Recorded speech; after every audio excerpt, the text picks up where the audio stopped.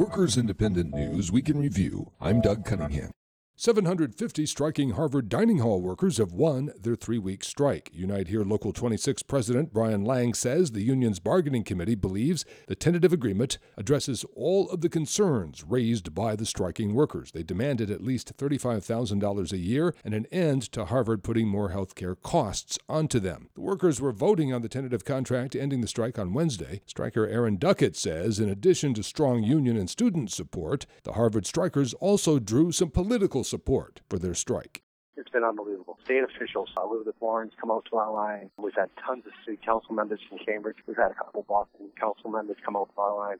Striking UFCW workers at Jim Beam approved a new contract ending their strike. UFCW Local 111D President Janelle Mudd says the company addressed everything the workers wanted them to. The new 2-year contract includes wage increases, caps on temporary employees, ends a 2-tier wage system, mandates hiring of more full-time workers, and provides equal pay for equal work. The AFL-CIO says its data shows that black women come out to vote in higher numbers than other women, and those women are not voting for Trump. The GOP candidate is going to feel himself getting grabbed by the ballot by a powerful surge of black women voters November 8th. The Milwaukee Labor Council's Sheila Cochran. We are, as women, key in electing worker-friendly candidates and have always been. And our demographics, when we look at post-election synopsis, there's always at the top of the line a very strong presence of African-American women. A new AFL-CIO report on the TPP and migrant workers says the TPP trade agreement is bad for workers and displaces migrant workers, impacting the U.S. immigration system. AFL-CIO Trade and Globalization Specialist Celeste Drake. It provides no guarantee of equal rights and remedies to migrants for labor violations, and no region-wide restrictions on abusive behaviors by labor recruiters who prey on desperate workers simply trying to feed their families. Defense contract workers staged a strike Tuesday at the Port of Los Angeles over misclassification of workers. The strike happened on the same day President Obama's executive order protecting low-wage workers from wage theft took effect. Good Jobs Nation marked the occasion by launching a first-of-its-kind national wage theft hotline for federal workers where they can report wage theft and also get legal defense against it. Joseph Guivares is National Campaign Director for Good Jobs Nation, which represents over 2 million low-wage federal contract workers. Good Jobs Nation's legal team has found that many federal contracts are awarded to irresponsible firms